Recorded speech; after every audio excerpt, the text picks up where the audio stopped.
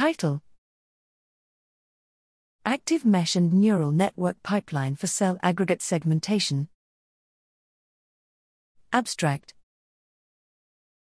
Segmenting cells within cellular aggregates in 3D is a growing challenge in cell biology, due to improvements in capacity and accuracy of microscopy techniques.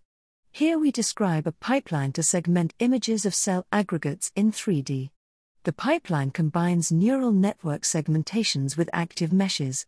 We apply our segmentation method to cultured mouse mammary duct organoids imaged over 24 hours with oblique plane microscopy, a high-throughput light sheet fluorescence microscopy technique. We show that our method can also be applied to images of mouse embryonic stem cells imaged with a spinning disk microscope. We segment individual cells based on nuclei and cell membrane fluorescent markers, and track cells over time. We describe metrics to quantify the quality of the automated segmentation.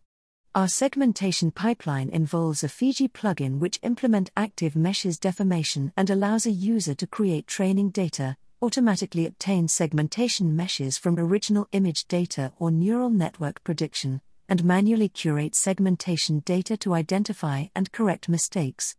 Our active meshes-based approach facilitates segmentation post-processing, correction, and integration with neural network prediction.